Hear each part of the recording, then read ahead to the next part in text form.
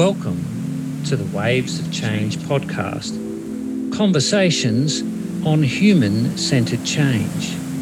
We believe in the power of stories to build bridges and break walls, one story at a time. Today's guest, Mary Gentile, is a pioneer and innovator in values-driven leadership. Mary is creator and director of Giving Voice to Values, a pioneering and award-winning curriculum for values-driven leadership, with over 1,200 pilots in educational and business settings globally. Mary is also Professor of Practice at the University of Virginia Darden School of Business. She is also Senior Advisor at Aspen Institute Business and Society Program and consultant on management education and leadership development. Mary was our guest on our World Values Day webinar on bringing values to life in organisations and systems. Mary was so inspiring, we wanted to bring her back for a longer chat. Let's dive into Mary's story. Great. So welcome to the Waves of Change, Mary. Thank you. It's great to be here. And so where are you coming in from today? I'm in Newburyport, Massachusetts in the U.S. So I'm right on the ocean, on the Atlantic Ocean. Oh, gorgeous, gorgeous. And so it must be quite cool there for you today. Yes, we're heading into winter here. We have a little bit of snow. Awesome, awesome. So as you know, this is the Waves of Change podcast. So what does, when you think of the Waves of Change, what does that mean to you? It's interesting. I was thinking about that. And I think for me, what it brings up is that, you know, when we have something we care about deeply, we often think, well, we're going to act and we're going to have an impact and we're going to make change. And it often doesn't work that way. And one of the things I've learned since I've been doing the work I do with Giving Voice to Values is that I need to go into any exchange and be less attached to a single and or an immediate outcome. You know, I have to think of it as planting seeds, as trying to be helpful. I'm something of an introvert and would get very nervous. I do a lot of public speaking and I would get very nervous. And one of the ways I've dealt with that is to tell myself, well, I'm going to share this. This is what I have to share. And even if the people listening don't like it or agree with it or find it useful, maybe it will trigger a better thought in them. And so when I thought about Waves of Change, to me, it was kind of about that. It's that you can't know that you're going to make an action and that will have this outcome or this change impact. You have to be willing to be part of a process. So I guess that's a wave. Yeah, it is a lovely wave. And so I think, I guess what you're saying, it's about a consciousness of service or having an attitude of a consciousness of service and being detached from the outcome. Absolutely. Lovely, yeah. Lovely. And we'd be really interested to know about any stories or things in your early parts of your life which have really influenced situations or people that have influenced your leadership style and how you lead people and organizations. Yeah. I guess I'd have to say my father. My father was a veterinarian, but he was a great storyteller. And as a child, of course, you know how you are when you're kids. I often found it annoying. You know, you ask him a question and he launches into a story. But as I've, grown older and hopefully more mature, I actually really have come to understand and value the power of stories. And I think it's a really powerful way of leading, both because you're sharing examples, you're inviting people into a process, you're giving them a scaffolding in the narrative to be able to help them hang on to the ideas. So I think there's a lot of ways in which that can be very useful. Wow, so stories as scaffolding. That's really interesting, providing a framework for people to be able to grasp the concept that you're telling. Can you remember a story of your father's? Any of his my father stories? My father used to do this in retrospect, I find it very charming. When we would go to bed, and my sisters and I, and maybe parents would come and read a book to their child or something, but my father instead would come into the bedroom and he'd say, "Okay, there's a file cabinet in my head, and it's alphabetical. So you give me a letter, and I'll tell you the story that's under that letter." So if you gave him a Z, he'd tell you a story about a zebra, and he would make it up in the moment. How awesome. How awesome. Yeah, that's. And it's interesting because although I work in the field of leadership development and management education, my doctorate is actually in literature and film. And I think it's that understanding of narrative stories that's what's enabled me to create the Giving Voice to Values approach, because really what Giving Voice to Values is about, it's about looking at the same set of facts in a particular situation that anyone else might look at and being able to form a different story about what's possible in terms of action. And so I really think that early influence on up through my own training around narrative has been hugely important. Wonderful. And what about in the early part of your career? Was there anybody that you came into contact with, or any particular situation that further shaped your leadership style? Yeah. So I guess in terms of maybe leadership style, there was I worked for 10 years at Harvard Business School. That was my first sort of professional job after my doctorate. And I was involved with developing their first values-driven leadership curriculum and then teaching. And there was a senior faculty member there, a gentleman named Jim Cash, who was a real mentor to me. He was their first tenured African-American professor at Harvard Business School. And he obviously had to deal with some things.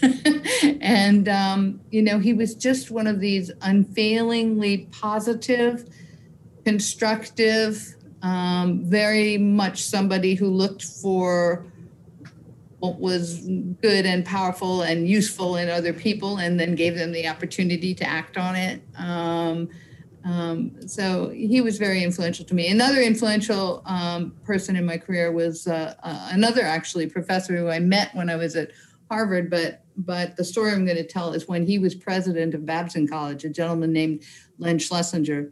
And he told me when he hired me that he looked for people who had good ideas, and then he figured, I don't have to manage them. I will just give them space. And so basically what he was teaching me was about trust. That if you respect someone, if you value what they are motivated by, what their goals are and what their abilities are, that you can trust them. And that was not easy for me because I'm a little bit of a control freak, but it was a useful lesson. Wow. And so what did these two mentors that you had teach you about mentorship per se? And how did that influence you in mentoring others in your career? Well, that's an interesting question. Well, I guess one is looking for people that you didn't need to micromanage, and then not doing it. I don't always succeed at that, but it's something that I consciously try and do because I realize that it's disempowering to people to manage them too closely. And it's also a waste of my time. Yeah. Okay. Lovely. So that coming out was a key value there was around trust. Trust. And it's obvious right from the very beginning your life work has been around values. What do you think was it that attracted to you to that type of work? Was it by accident, or was it nothing's by accident? But tell us the story behind that really what got you interested deeply in values. Yeah, it's funny. I think there's a story that's more personal, and then there's a story that's more professional. In terms of the personal story, when I was a child, actually. I had this conscious aspiration that what I wanted to do, what I thought would be a useful thing to do in life, would be to write a book. It had to be less than 100 pages, had to be short, lots of white spaces and maybe pictures, because I figured people don't have a lot of time. I don't know why I was thinking this way as a child, but it was a book that would tell people how to be happy. And in retrospect, when I look at the work that I've done, the book that I've written, well, I've written several, but the one, Giving Voice to Values, I think in my mind, I wanted to help people find ways to be able to act on their values, because I thought that actually made them happy. That doing things that you know are wrong or inappropriate because you feel like you don't have a choice is a recipe for despair and disillusionment and cynicism. And so in some ways, I think in retrospect, I kind of lived out my childhood aspiration. In terms of the professional sort of experience that kind of led to what I've done, it was a little different. I was working again at Harvard Business School, and I had a good position. I was managing their case research team. They had about 60 people I would hire and train and manage, who wrote all the Harvard Business School case studies. And I remember after doing it for a little while, I went to my boss and said I was going to leave. And she said, "Why?" And I said, "Well, I want to do something that feels more meaningful." and she said, "Oh, that's what's on your mind." So it turned out it was just around that time that they had decided to commit to creating values and ethics and leadership curriculum. And so it was kind of this convergence of my having this desire or need or appetite and it happening to be the right time. And those things came together. Tell us about what was happening in the world at that time, because nothing happens in a vacuum, right? And so there must have been some things that were influencing the need for Harvard to create that values curriculum. Well, in business schools, this has been an ongoing challenge, right? Because every few years there tends to be a spate of scandals that hit the business press. In the 70s, there were the defense industry scandals, and then we had the insider trading scandals in the 80s, which was around when the story I was telling happened.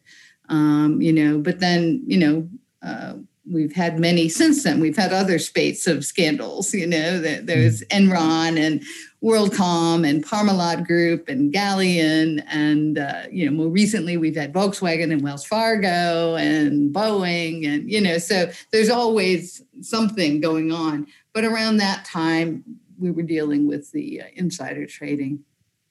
Yeah. Okay. Great. And so, as I mentioned earlier, that Giving Voice to Values is a program that you've been the director and the creator for. Can you give us some examples? Tell us a little bit about that program, first of all, and its birth and why and how it's grown, and then I'll ask you a few more questions. Sure.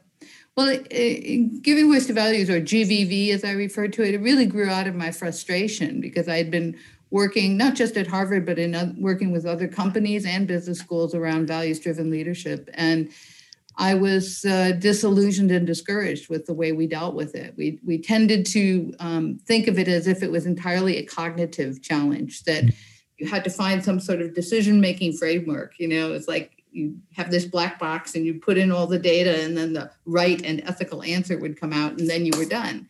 I call it the preach and pretend method. You sort of preach to people about what's right, and then you pretend that they know how to do it.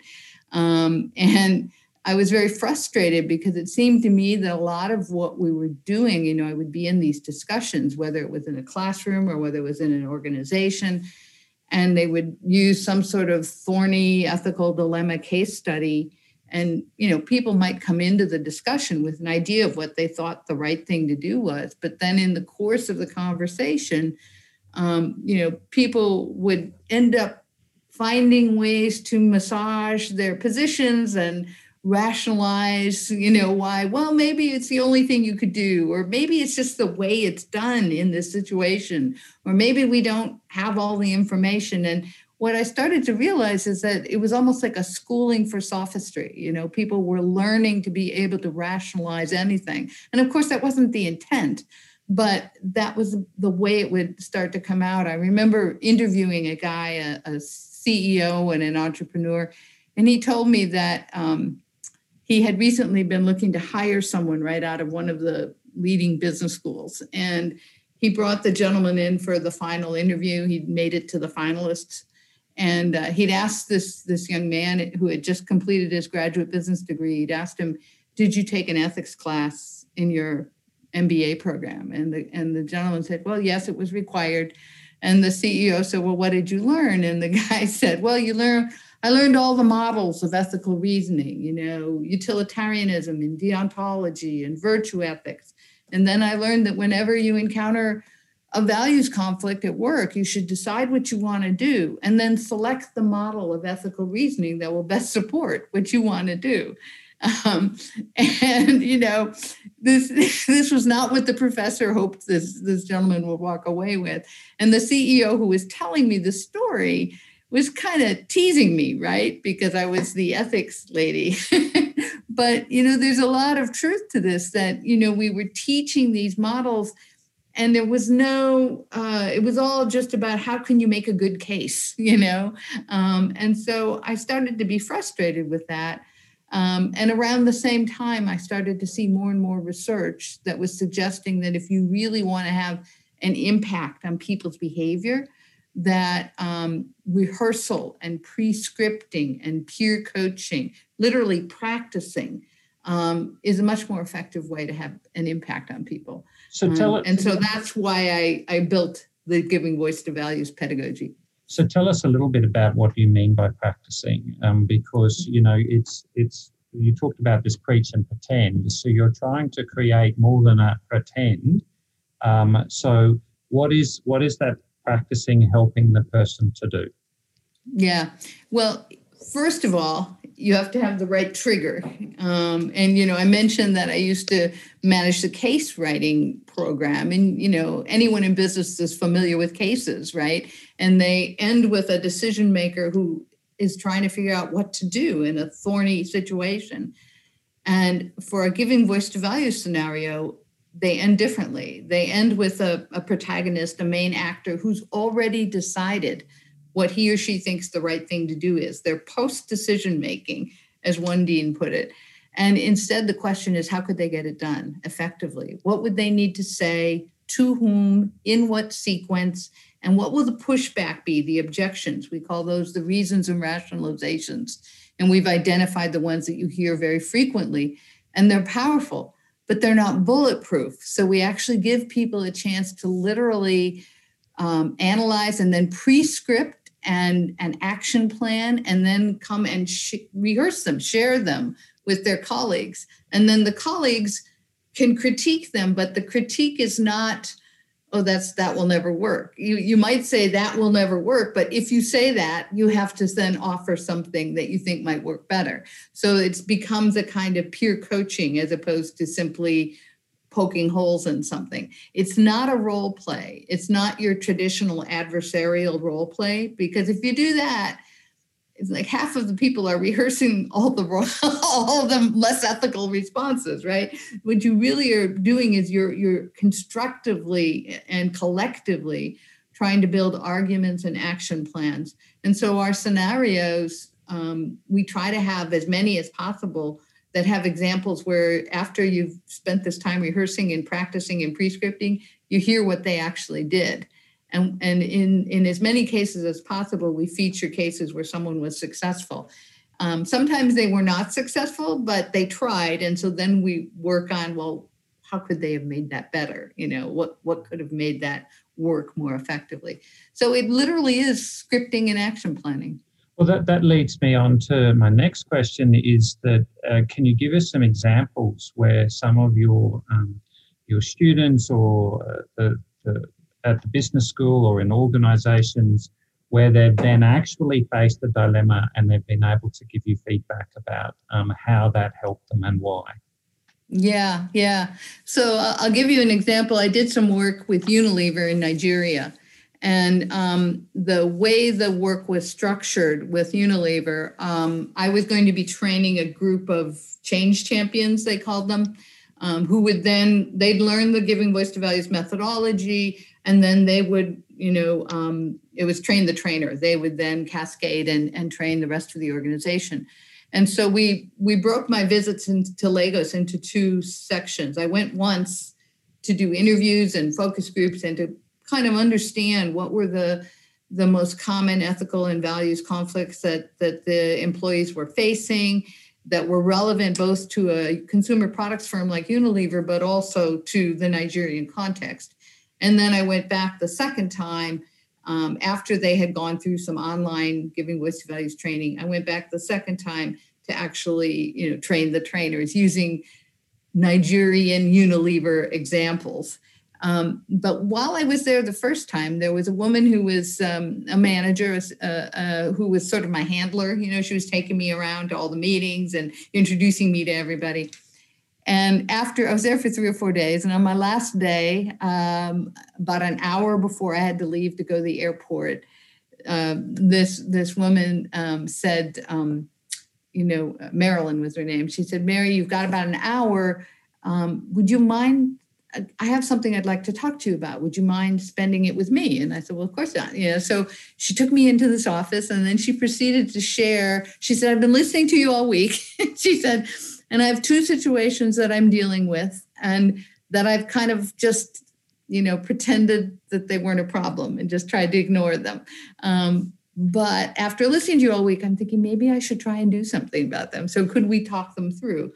So one of them was a more of a human resource issue, but one of them was a kind of really interesting challenge where corporate headquarters of Unilever was trying, for all good reasons, to be more environmentally responsible. And they were requiring their different divisions, their different offices to not dump refuse in landfills and to find, more environmentally friendly ways to deal with their waste. And but in Lagos and in Nigeria, apparently the government required you to put your refuse into the landfill. It was a government service. And so when they were trying to hire people to pick up the trash to take it away, they wanted them to sign a piece of paper saying they wouldn't put it in the landfill. But if they didn't put it in the landfill, they'd be violating the local laws. So they put these contractors in a difficult position. And so Marilyn was saying to me, "So I've been telling them, I don't know what to tell them. Just sign it and pretend that you're not going to do it, And she said, "But I don't feel good about that. And I've been listening to you." So we just sort of brainstormed for an hour. And when I went back a few months later to do the formal training, and we're doing the formal training, and Marilyn's there, and then she stands up and says, "Well, I can tell a story." And she talked about how she had actually spoken to people at corporate headquarters and that they had begun a process to try and figure out a way to resolve this so that they could still be working toward a more sustainable practices, but also not putting people in this kind of double bind with the local laws. And so for her, that was really empowering. And it was also empowering to the group because they all sort of thought you had to just go along, because if headquarters telling you to do this, they're not going to listen to you if you try and explain that it doesn't work in this context. And so I thought that was a really nice example.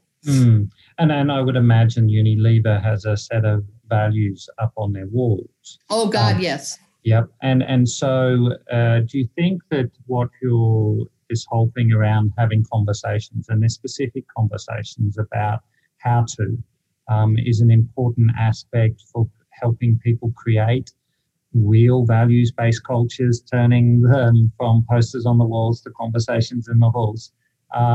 What do you think? How does this play a role, having these conversations? Well, yeah, and that's exactly what we're trying to accomplish, right? And interesting that you would ask that now, because that same engagement, I mentioned to you, I was supposed to go do this train the trainer for these change champions. And a few weeks before I went back to Lagos for my second visit, they called me up and they said, well, we want to ask you to change what we've asked you to do. Instead of just meeting with these 35 change champions, we'd like to have the entire senior team, which was about 10 or 12 senior folks, the people who ran the Nigerian office, we'd like them to sit in. And, from doing leadership development, right? I mean, that's like your holy grail, right? To get the senior leadership to participate. But I was also kind of scared because I wasn't really sure how this would work. So it was interesting because they all went through the online training and then we came together for the in-person training and they all were now familiar with the Giving Voice to Values methodology. And then we started sharing some scenarios and they were the post-decision-making scenarios. But we put all the change champions, the middle managers at their own tables, and we asked them to do the usual practice, figure out how you could raise this values conflict, this ethical issue in a constructive and impactful way to make change. But then we put the senior leaders at their own table, just talking to themselves. And we asked them to look at the same scenario, but instead of doing what the middle managers were doing, we asked them to think about how could someone raise this to you in a way that would make it easier for you to hear it and respond appropriately.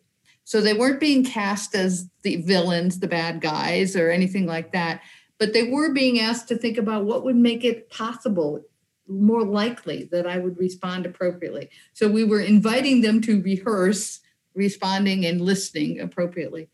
When they came together to do the debrief, I didn't really have to do anything. They just sort of started doing this kind of natural social contracting.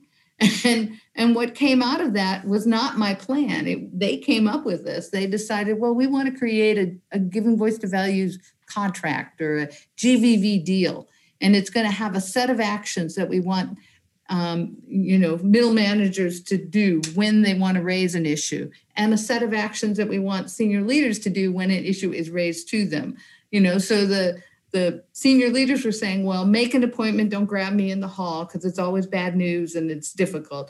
Bring some data or some evidence. Don't just come in with this feeling, and present it in a problem-solving way rather than an accusation way. So even if your solutions are not things that we end up doing, be in a conversation with me about how we might jointly want to change this.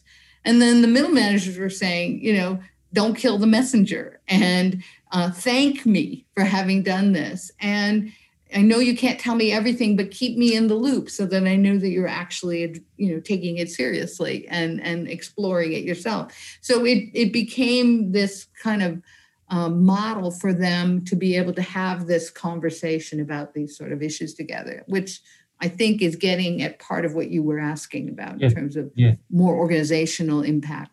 Yeah, and brings them from just being something that's on the wall to something that's real and tangible. They had a meeting and they all signed the agreement, and and then it could be something they could reference, and they'd made a commitment.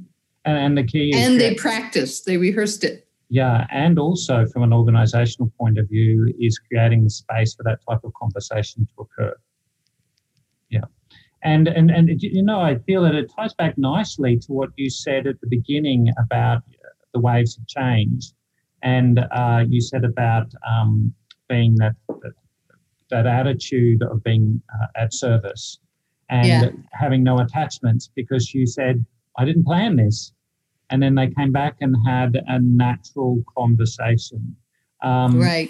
And to what degree do you find that that's happening in a lot of the things that you do, because you don't have that, you have that attitude of being at service? What degree do you see magic happening as a result of that? I think it happens all the time. It's just that it doesn't necessarily happen on my timeline.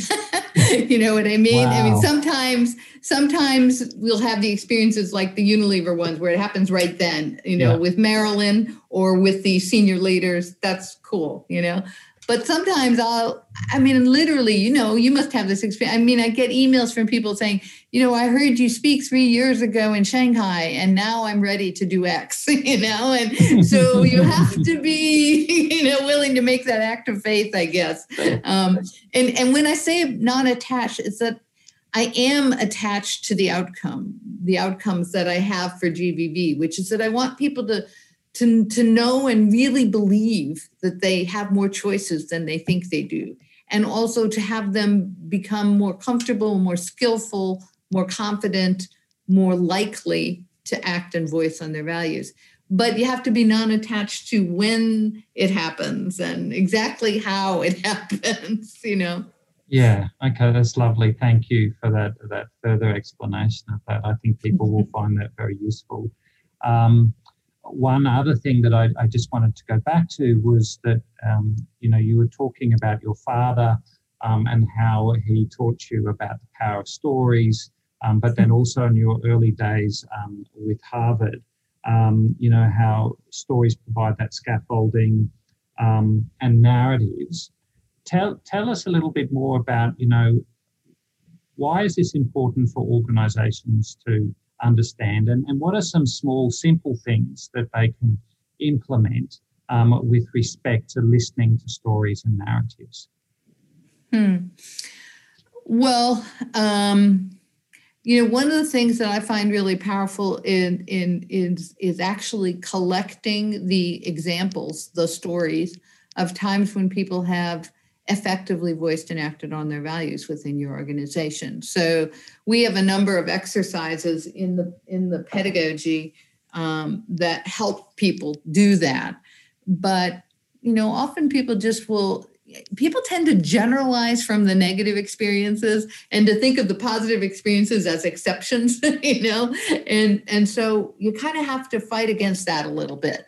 And I think one of the ways you fight against that is by actually sharing positive stories more frequently and more regularly, so that people actually believe that happens and believe that happens here.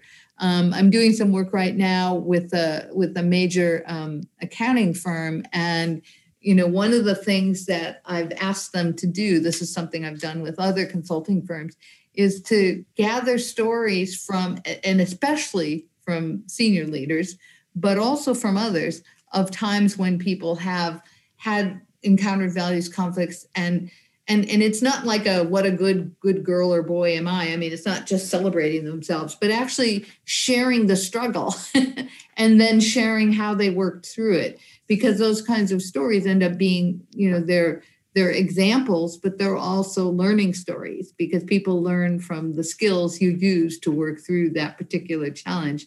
And it also, when they're told by senior leaders, it also gives credibility, because people believe that you actually want to walk this talk, So that's one of the things we do. GVV is all about stories. We collect stories, but we also have people. We share our giving voice to values post-decision-making scenarios and ask them to, create solutions for them.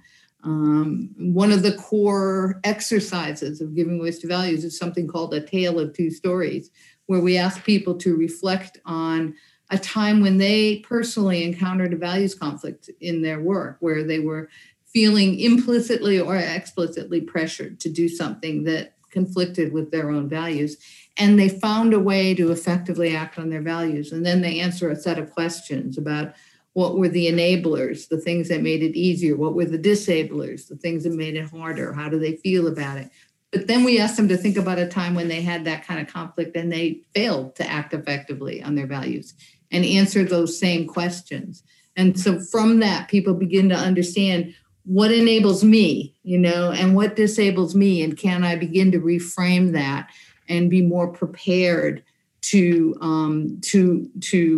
resist the disablers, or to transform them into enablers, or to find ways around them.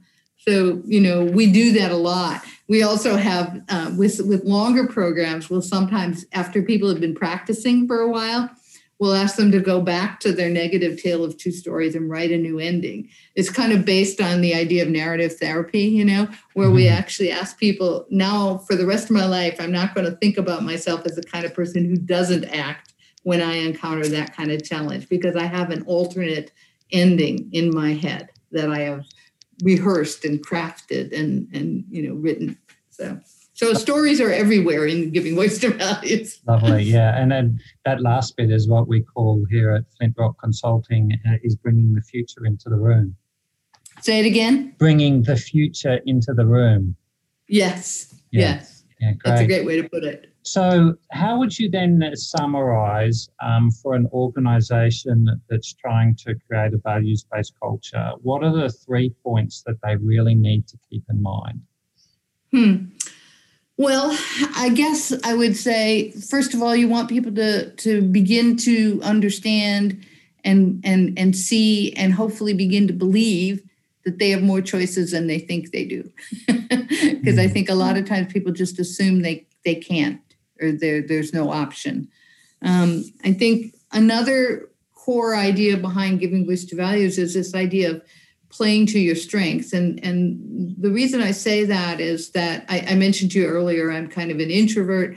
I used to think that because of that, I probably was not going to be able to act on my values in most situations. But when I started developing giving voice to values and gathering all these stories from people who had acted on their values effectively, I realized that there were, of course, people who were kind of risk takers and assertive and extroverted and didn't mind getting into a bit of a scuffle with people. But there were also people I interviewed who saw themselves as introverts and as risk averse, and they also were able to do this, but they did it in a different way. They framed the challenge in a way that appealed to their own strengths. So I remember talking to one woman who worked in investment banking, and she was telling me about this challenge that she stood up to. And I said, well, how did you do that? And she said, well, I've always been a kind of fearful person, and this seemed like the safer route, But then when I talked to a real estate developer who told me about a time when he had stood up to some fraud in his industry, and I asked him how and why he did that. He said, well, I've always been kind of a risk taker and an extrovert. And I thought, why not take a risk in the service of something that matters to me? So, they both were acting on their values, but they were acting in ways that came naturally to them. And so understand that you have more choices than you think you do, play to your strengths. And I guess the third thing is what we've been talking all along, which is create opportunities for people to pre-script and rehearse an action plan and peer coach with each other, give them that opportunity so that, the way you show you're smart and sophisticated and that you've been around the organizational block is by coming up with really creative ways to do the thing that everyone thinks it's impossible to do, give them that opportunity. Wow, thank you. That's fantastic, Mary, and I'm sure that will give people a lot to think about. And I hope so. In terms of their own strategies. Can you think, as we come towards the end, can you think of your own personal example where things were stacked against you in any part of your career where you had to use all of this that you've been teaching others and how you applied that?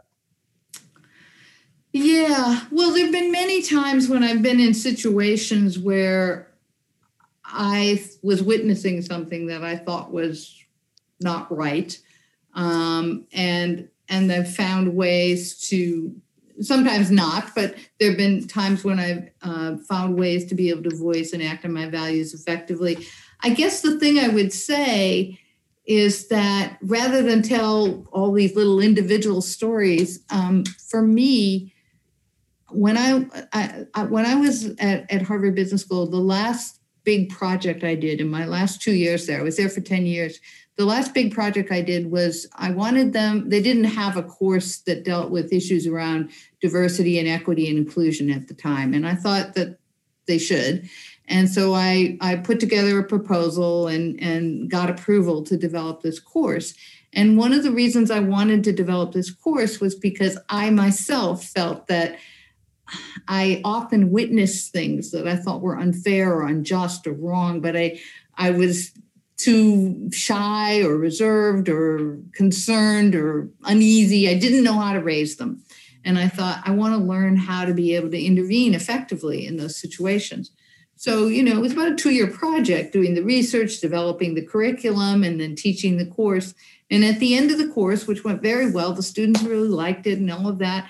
But I remember thinking, well, I guess I failed because, it was good and all, but I didn't change myself. I remember thinking I'm still the same person, who is afraid to deal with these situations, doesn't know how to intervene effectively.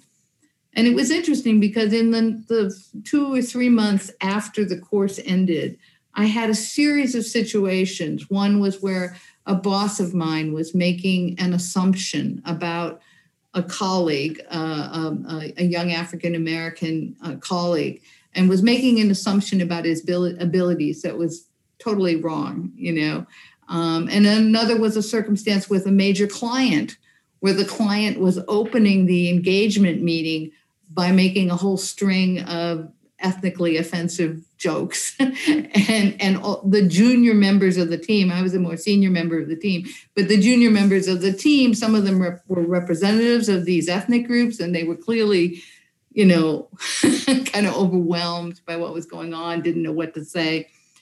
And there were a couple of other circumstances like that. And I found myself acting and voicing and in effective ways.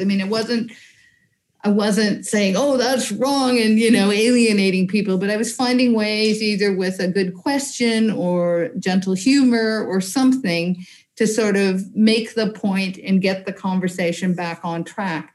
Now, I don't mean to say I always do this or that I always do it perfectly, but I realized I never would have done that in those situations if I hadn't been spending that time basically looking at people who did this and rehearsing it with my students. And I was literally living the Giving Voice to Values pedagogy by creating and teaching this course. And so for me, that was a really formative thing where I realized, this works, it changes the way you interact. And it was natural, So. Yeah. And we often find ourselves teaching what we need to learn the most. Yeah. Teaching is the best way to learn something, right? Yeah, totally.